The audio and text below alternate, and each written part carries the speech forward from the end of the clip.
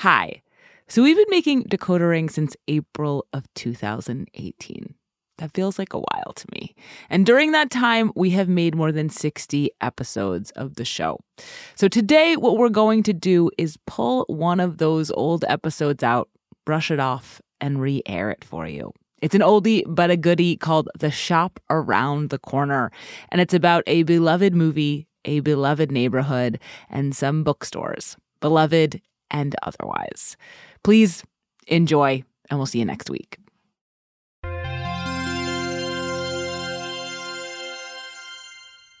There are some movies that I'll always watch, no matter how many times I've seen them before, no matter if I come across them when they're already halfway over. To be honest, most of these movies are romantic comedies, and one of them is You've Got Mail. Don't you love New York in the fall? Makes me want to buy school supplies.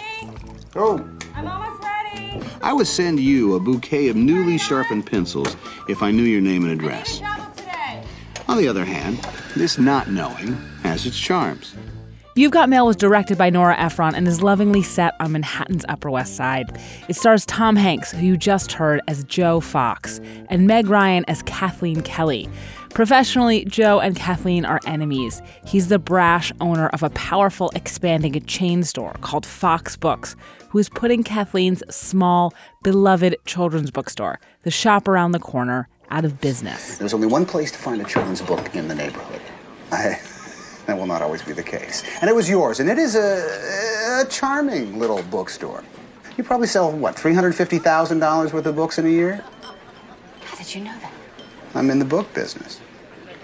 I am in the book business. Personally, though, they're falling in love by anonymously exchanging heartfelt emails on AOL. Do you think we should meet? Meat? Oh my God. You've Got Mail is based on a movie, also called The Shop Around the Corner, that came out in 1940. That movie is itself based on a Hungarian play written in 1937. But You've Got Mail, which came out in 1998, is decidedly a creation of the late 1990s. You've Got Mail.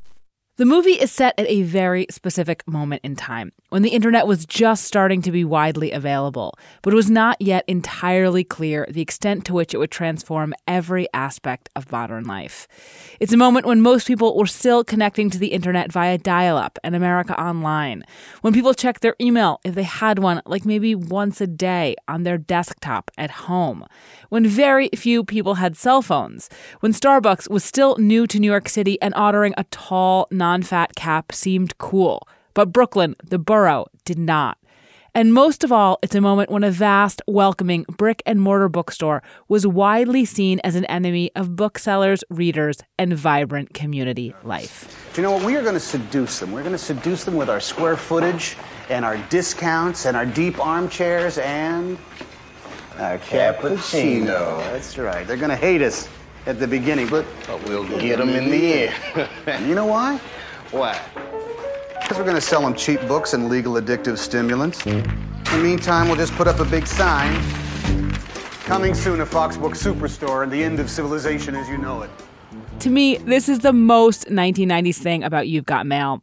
The force of evil in it, the big bad, the villain, the cost-slashing, heartless commercial enterprise that's raising local businesses, destroying community relations, and dumbing down creative culture is a thinly veiled Barnes & Noble?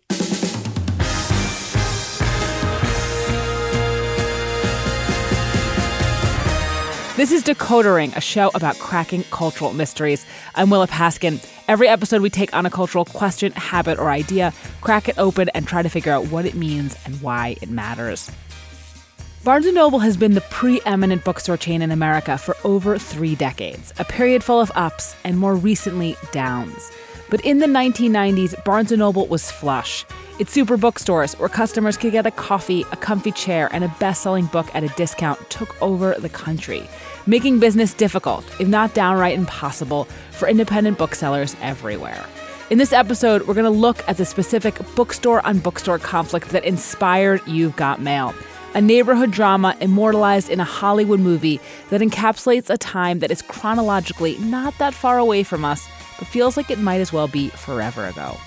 It's a story about how we think we know what we ought to be scared of, how we think we know how change will play out, but actually, we have no idea.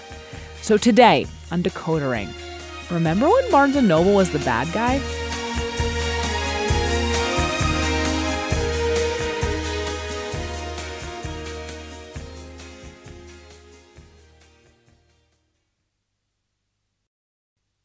The Upper West Side is the famously lefty, intellectual Manhattan neighborhood that stretches the length of Central Park, from 59th Street to 110th Street, from the Hudson River to Central Park West. I should say up front that I am very partial to it. It's where I grew up.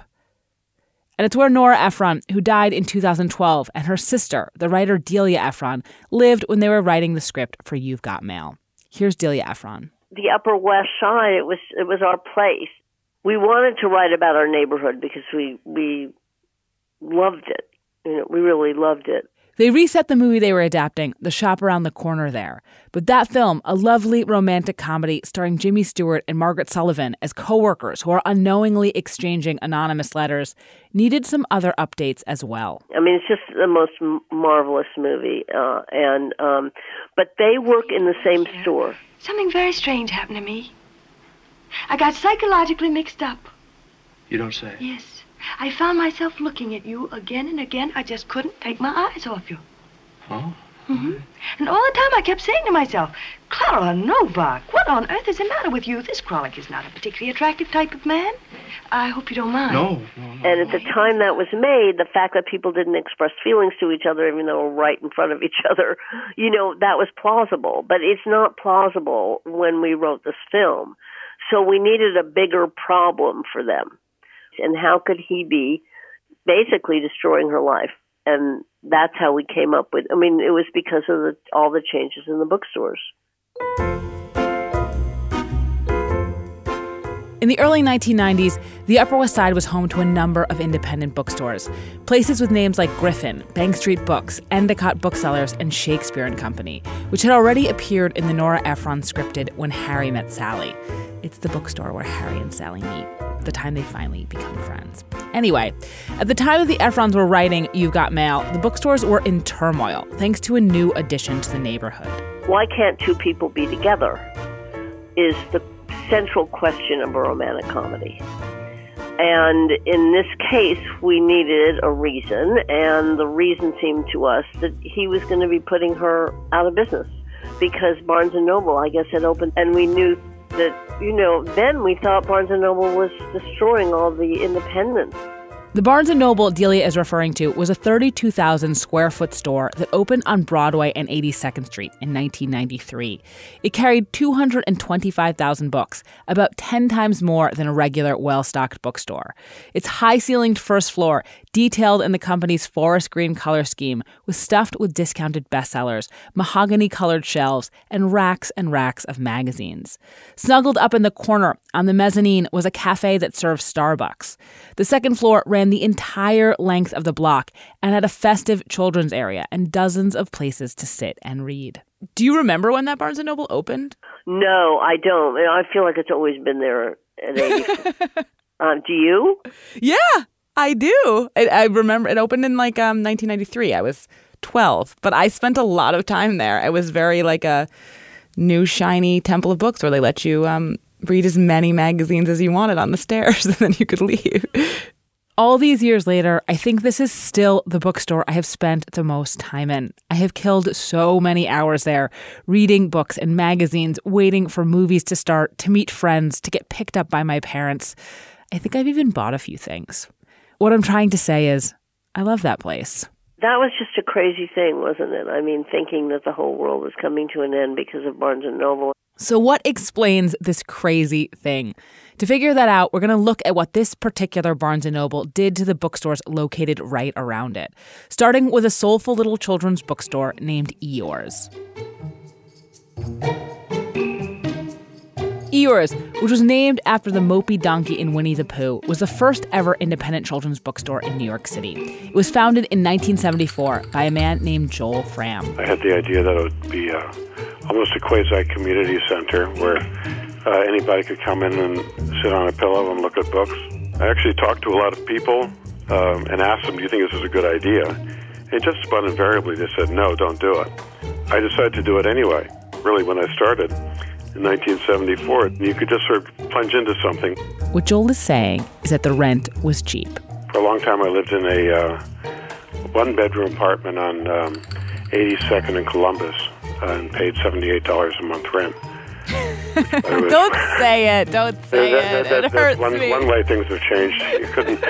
You couldn't look at a closet for that now. Well, initially, once again, you're talking 1974, it was $250 a month for the first store. By the 80s, Joel was paying more, and Eeyores had changed locations a couple of times, ending up on Broadway, between 78th Street and 79th Street, in an extremely compact little space. It was right across the street from this elegant apartment building that takes up a whole city block called the Apthorpe. The Apthorpe is where the Ephron sisters lived. Nora Ephron, who of course wrote the script for it, lived across the street of the Apthorpe, and she was a regular customer. Eeyores had a lot of regular customers, and a lot of heart. It was like a little wonderland. Brian Selznick, the illustrator and author of children's books like The Invention of Hugo Cabret, started working at Eeyores in 1989, soon after graduating from RISD. If I wanted to be a children's book writer and illustrator, that working in a children's bookstore would be a great education. And so there was a little sign in the window that said they were looking for help, and you're given a little quiz when you go in, and I think everything I knew was basically where the wild things are. The manager sent him off to go study, and Selznick dutifully went to the library, where he tried to memorize as many children's book titles as possible. I think when I came back, I didn't really know that much more, but I think I might have been one of the first people to actually come back after having been told to go study. The manager hired him and would send him home every night with bags of books. In short order, Brian became as knowledgeable as the rest of the staff. I remember the sense of sort of this welcoming embrace when you walk in. There were posters and mobiles, and there was a giant stuffed Eeyore in the corner, which was like probably, in retrospect, one of the dirtiest, most disgusting things in New York City. The people who would come into the store, it was so interesting. It was a mix of the families from the Upper West Side. There were celebrities. There were people who wanted to become children's book writers or illustrators themselves. There were the musicians. There was like the guy who dressed like he was in a marching band and would always steal Dr. Seuss books. It felt like a real community within a community. Another thing that Eeyores would do was hold writing contests for kids with prompts like, if I were mayor of New York, here's what I'd do to improve the city. That particular contest from 1988 got over 400 responses and was written up in the New York Times. I'm going to read you a little quote from that piece. If I were mayor of New York, here's what I'd do, wrote Willa Paskin, a 6-year-old Upper West Sider. It wouldn't be so dirty on the ground. I'd pass a law that people would throw their garbage in garbage cans and not in the street. I didn't win. Could have been a little more original. But that clipping stayed on our fridge for years. This is all to say, Eeyores was a local institution. And it's not like it was the only game in town. There was a Toys R Us up the block that carried kids' books, and Shakespeare and Company and 2 smaller Barnes & Nobles nearby also had children's sections. Even so, into the early 90s, Eeyores' business was doing well. And then a number of things befell Eeyores all at once. And one of them was Barnes & Noble.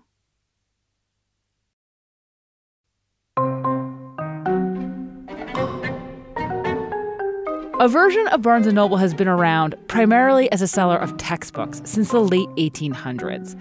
But its modern history starts in 1971, when the last Barnes & Noble was bought by a young man named Len Riggio.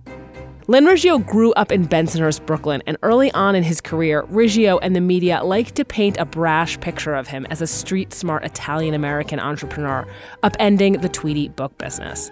He was presented as tempestuous and tough, and much was made of the fact that his father had been a prize fighter who twice defeated Rocky Graziano. Years later, when Nora Ephron was trying to get him to let her film You've Got Mail in a real Barnes & Noble, she joked to Riggio that if she'd based Joe Fox on him, she would have cast John Travolta, not Tom Hanks. But this fixation on Riggio's ethnic identity obscured the extent to which he fit another type to a T. He is the boomer archetype. Boris Kachka is the books editor of the LA Times. I mean, the student radical grows up, makes some money, then the 80s, go-go 80s personified, and then by 1993 he has had an IPO. So he has completed that arc by the mid-90s. I'm going to flesh this arc out a bit. In the 1960s, Len Riggio started working at the NYU bookstore. He got turned on to politics, started reading a ton, and at 24, he opened his own shop, the college bookstore SDX, the Student Book Exchange. It was down in the Village on Waverly Place, and he let student radicals use the copy machine. It was so successful, he opened a number of other college bookstores across the city. And then in 1971, he purchased Barnes & Noble, a one-storied chain that had shriveled to just one store, its flagship on 18th Street and 5th Avenue, a block from Union Square. Riggio turned the store around. Independent bookstores at the time could often be cramped, musty, disorganized, snobbish. He put in amenities like benches, bathrooms, signs, phones. He opened on Sundays. But mostly, he just stuffed the place with books. Laura J. Miller is a professor and chair of sociology at Brandeis and the author of Reluctant Capitalists, Bookselling and the Culture of Consumption. What Barnes & Noble did, going way back to the 1970s, was to be able to say, we're going to take this very large piece of real estate in the heart of New York City and pack it full of books so that people could find all kinds of variety of titles that they didn't even know they were looking for. And in many cases, they were discounted. By the mid-1970s, it billed itself as the largest bookstore in the United States, and it even had a TV ad campaign. Do you have any books on electrical wiring? Sorry. Have you tried Barnes & Noble? Barnes & Noble. Of course. Of course. Barnes & Noble was primarily a northeastern chain, but in the 1980s, with the backing of a Dutch financier and eventually the junk bond king, Michael Milken, it expanded nationwide, taking over the second largest bookstore chain in the country, the shopping center-based B. Dalton's, a chain it would phase out in the 1990s when it started opening superstores. Okay, so I want to just talk about superstores for a second and the specific kind of superstore that Barnes & Noble is. Unlike department stores or Walmart, Barnes & Noble doesn't sell everything. It sells everything in one category at a very competitive price, like Home Depot and Toys R Us, which pioneered this particular business model in the 1950s. But think about a Barnes & Noble compared to a Home Depot or a Toys R Us. They're all huge stores offering a massive selection that puts a lot of pressure on smaller stores selling similar wares. But they don't quite feel the same. Barnes & Noble has something those other chains don't have. It has an ambiance. It's a place you might want to hang out. But just as Barnes & Noble didn't invent the superstore concept, they didn't invent this vibe. That honor belongs to a number of independent bookstores, places like Powell's in Portland, the Tattered Cover in Denver, even the original Borders in Ann Arbor, that in the 1980s tried to distinguish themselves from the omnipresent shopping center chains like B. Dalton's and Walden Books. And they did that by increasing their inventory, having massive selections, and also really changing the atmosphere of bookstores from places that had seemed not very welcoming, places that were maybe kind of musty, where you had to know your way around and good luck to you, and that did not really provide necessarily a whole lot of space for just hanging out. What Barnes & Noble had that these independent superstores didn't have, though, was capital. Starting in earnest in the early 1990s, both Barnes & Noble and its chief rival, the Kmart-backed Borders, began to mass-produce this kind of rarefied super bookstore experience, marrying the trappings of an independent with the discounts of a chain. Boris Kachka again. One of the things that most defined Barnes & Noble once it went public was that it installed a Starbucks in the store and created a sort of library cafe experience. And Starbucks was the other big company that had this insight that they could import, a model that was that felt distinctive and urban to any mall in America. It's the idea that, like, you know, everyone can live an aspirational lifestyle by going to the Barnes & Noble and browsing books.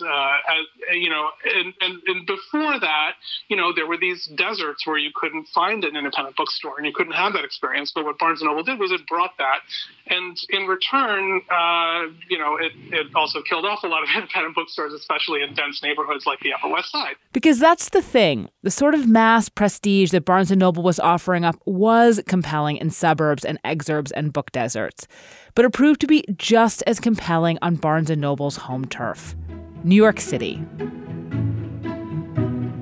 By April of 1993, Barnes & Noble had opened about 135 super bookstores across the country. Still, the 82nd Street Barnes & Noble, the one that inspired You've Got Mail, stood out. I have never been more excited about a store opening, Barnes & Noble CEO Len Riggio told the New York Times. That quote came from a story titled Barnes & Noble Superstore Prompts Volumes of Worry that also included the tidbit that Eeyores was having a 25% off sale to face off with Barnes & Noble's grand opening. What was it like when the Barnes & Noble opened? It was so upsetting. We were all so horrified and scared. Brian Selznick, the author and illustrator who worked at Eeyores again. Really made you feel like, you know, David being threatened by Goliath. You could just sort of sense this like giant corporate monster, you know, putting its laser eye out into the world, finding places that had already been proven successful, and then coming in and just, you know, claiming the earth. Brian and the other staffers were reassured that Barnes & Noble couldn't provide the type of knowledge and service that Eeyores did, which is exactly what Meg Ryan's character says in You've Got Mail when she's trying to calm her own employees down about the forthcoming Fox books. A Fox Books superstore. Hell nightmare. It has nothing to do with us. It's big, impersonal, overstocked, and full of ignorant salespeople. But they discount. But they don't provide any service. We do. And this is true, as far as it goes, which is only so far. Because what Barnes & Noble began to reveal about people who buy books is that sometimes people want knowledgeable, informed, attentive customer service. And sometimes we just want frictionless anonymity, especially if that's cheaper. Another way to say this is, part of what was appealing about Barnes & Noble was its less intimate service. The way you could disappear there, the spot in the middle of the city or the shopping center where you could literally take a nap if that's what you wanted to do. It was a place where no one knew your name and might not have the perfect recommendation, but you could leave crumbs in the magazines, and you didn't have to ask anyone to use the bathroom, which definitely wasn't just for customers. I don't want to get too far ahead of myself, but this hands-off approach presaged not only the appeal of an even more frictionless, even more generic, even cheaper electronic bookseller. It presaged customer service delivered by chatbot and ads on the subway for food delivery services that promise if you use them, you won't even have to talk to another human being on the phone. In the 1990s, though, this was all far away, and Barnes & Noble was offering up a new, shiny, anonymized space, almost a public space, at a time when people, freed from their desks by laptop computers for the first time, could utilize a so-called third place, one that wasn't their home or their office, more than ever before. This is all to say that despite the knowledge, the service, the community already on offer at half a dozen bookstores in the neighborhood, the Barnes & Noble on 82nd and Broadway was a hit. And the other bookstores around it suffered as a result. Even before the Barnes & Noble opened, Eeyores was having problems. The biggest of which was that business was just down. It was not really thriving at that point. I can't really designate a time when business declined, but it was declining, and I sort of saw the handwriting on the wall from Barnes & Noble. Talking to people about Barnes & Noble's rise, I heard this a lot, that stores just eking it out found that they could no longer compete once the mega stores arrived. Laura J. Miller again. People went into book selling in the past, rarely because they wanted to make a lot of money, because it was not a business where you could make money, or at least not much of it. Now, it's a mistake to say Leonard Riggio didn't or doesn't care about books. He went into the book business at a relatively young age and stayed with it for his working life. But Barnes & Noble also, and Leonard Riggio at its helm, figured out a way to make a whole lot of money from this. And in doing so, it helped to transform bookselling into an extremely competitive field. In August of 1993, 4 months after the Barnes & Noble had opened, Eeyores closed. I was sad about it. At the same time, it's a tremendous strain to try to keep your store alive. In the years afterwards, a number of other neighborhood stores would follow suit. Endicott's, a general interest bookstore on Columbus Avenue, closed too. When it did, the owner told The New Yorker, "There are 3 words for why we're going under, and the words are Barnes and Noble." In 1996, Shakespeare and Company, the store most famous in Upper West Side lore for battling Barnes & Noble, closed after a long, public, and protracted battle involving protests and calls for boycotts. No less a personage than Toni Morrison told the New York Times that Shakespeare & Co.'s disappearance is melancholy and outrageous. These closings mirrored what was happening to independent bookstores across the city and the country. Throughout the 1990s, membership in the ABA, the American Booksellers Association, fell from 5,500 to 3,100. By 2005, it would be down to 1,702. General interest bookstores were hit hard, but this is also when women's bookstores, gay and lesbian bookstores, and African American bookstores began to permanently disappear. In 1998, the ABA sued Barnes & Noble and Borders for what it alleged were monopolistic practices, using their size to get discounts and preferential treatment from publishers, and demanding additional fees from those publishers for in-store displays. There was a real fear that independent bookstores wouldn't survive, and this was coupled with a real disdain for superstore chains among bookstore owners and certain kinds of writers and readers, who saw them as having a chilling effect. That's actually a phrase I saw used on the culture, stocking only what was already popular and using unfair business practices to replace community bookstores with something phony and commodified. But this sentiment would not have gotten such a memorable and mainstream airing had it not been for You've Got Mail.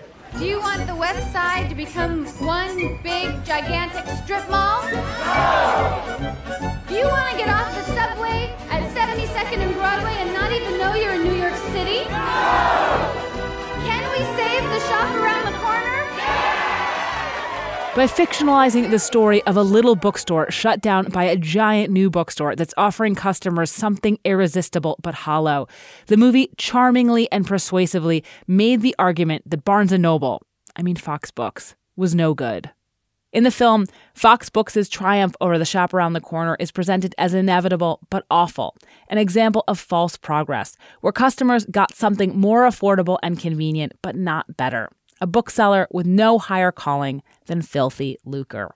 When Joel Fram read about the movie in the newspaper, he sent Nora Ephron a note. And she wrote me back a very nice note saying, "We really miss yours." And, of course, she chose to have it center around Meg Ryan instead of a balding middle-aged guy for purely commercial reasons, of course.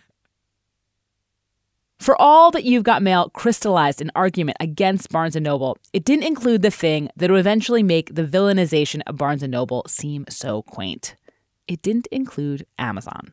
Since being founded in Jeff Bezos' Seattle garage in 1994, Amazon has upended everything, using supercharged versions of some of Barnes & Noble's own tactics, ease, vast selections, and steep discounts. Amazon has replaced Barnes & Noble as the Goliath of the book business. And not just the book business. This didn't happen overnight, though. In 1999, Barnes & Noble was still so powerful that Jeff Bezos could straight-facedly say of it, Goliath is always in range of a good slingshot, meaning Bezos and Amazon were the Davids of the situation. Well into the 2000s, Barnes & Noble maintained its pole position, but it was more fixated on its competition with Borders than on solving the internet. Boris Kotchka again. The nail in the coffin really was the 2008 recession, which was a huge sorting mechanism for industries in the U.S. But that was the year that the number of Barnes & Noble bookstores closing started outpacing the number of stores opening. The decade after the Great Recession was hard for the super bookstores. At the end of 2010, Borders declared bankruptcy. Though Barnes & Noble is still the largest physical seller of books in America, sales and revenue have consistently declined. It went through 6 CEOs in a decade. The former overdog is so widely understood to have become an underdog that in 2013, The Onion ran an article with the title, "Fox Books Files for Bankruptcy." E-commerce's effect on just about every kind of physical business has erased some of the distinctions between types of brick-and-mortar stores that once seemed so important. If Barnes & Noble and independent bookstores were once apples and oranges, now they're both in danger of getting juiced. Not that the independents are doing as badly as Barnes & Noble. Delia Ephron again. Now the little stores, they're doing well. The 2010s are when independent bookstores began to stabilize, increasing their numbers for the first time in decades. The stores that survived being undercut by the superstores and then Amazon, and the ones that have opened since, have figured out how to make themselves indispensable and financially sound. They understand their markets and their customers, and they're offering them something they can't get online. Meanwhile, Barnes & Noble, no longer luxe and shiny, inhabits a betwixt and between space. Not Amazon, but not quite shopping local. It's trying to change that, though. In 2019, the company went private again, selling to a hedge fund that will give each shop more discretion around the titles they carry, a strategy that worked when it helped turn around the UK's own big chain, Waterstones. In other words, after everything, the plan is to make each Barnes & Noble superstore feel more like an independent bookstore. There's a moment towards the end of You've Got Mail when Meg Ryan is talking about her store closing. People are always telling you that change is a good thing.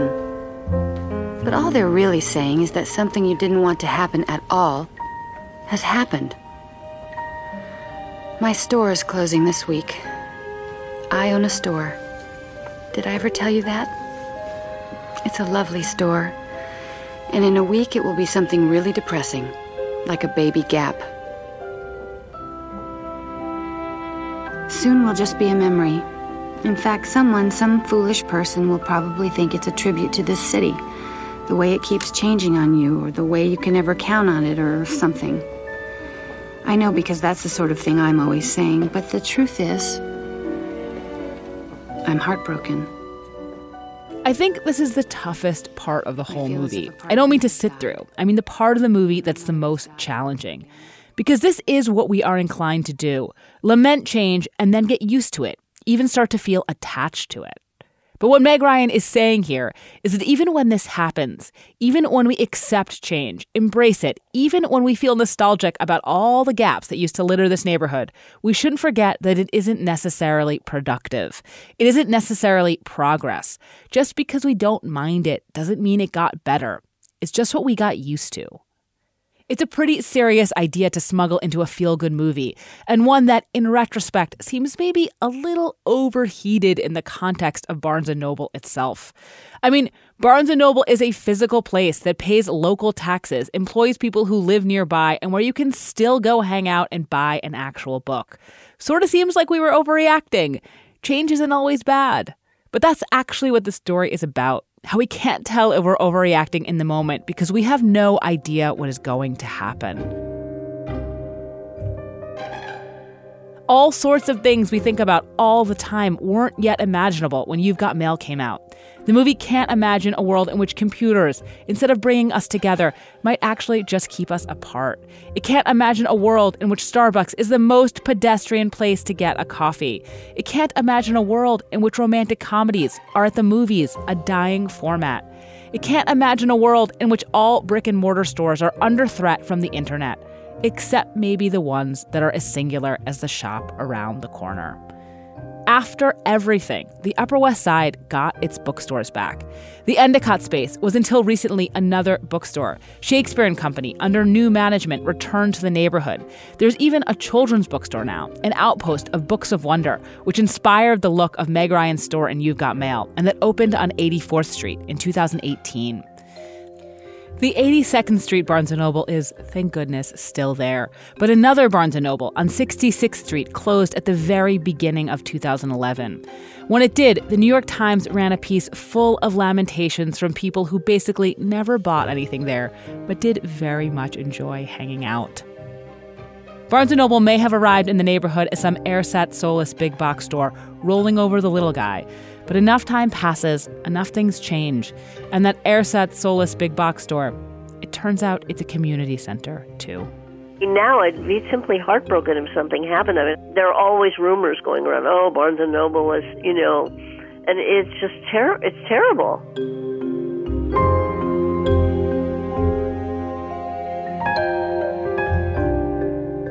This is Decodering. I'm Willa Paskin. You can find me on Twitter at Willa Paskin. And if you have any cultural mysteries you want us to decode, you can email us at decodering@slate.com. If you haven't yet, please subscribe and rate our feed in Apple Podcasts or wherever you get your podcasts. And even better, tell your friends. This podcast was written by Willa Paskin and edited by Benjamin Frisch, who also does illustrations for every episode. Decodering is produced by Willa Paskin and Benjamin Frisch. Cleo Levin is our research assistant. A special thanks to Steve Geck, Maris Kreisman, Emma Straub, Jacob Bernstein, Gary Hoover, Peter Glassman, and June Thomas. Thanks for listening. We'll see you in a few weeks.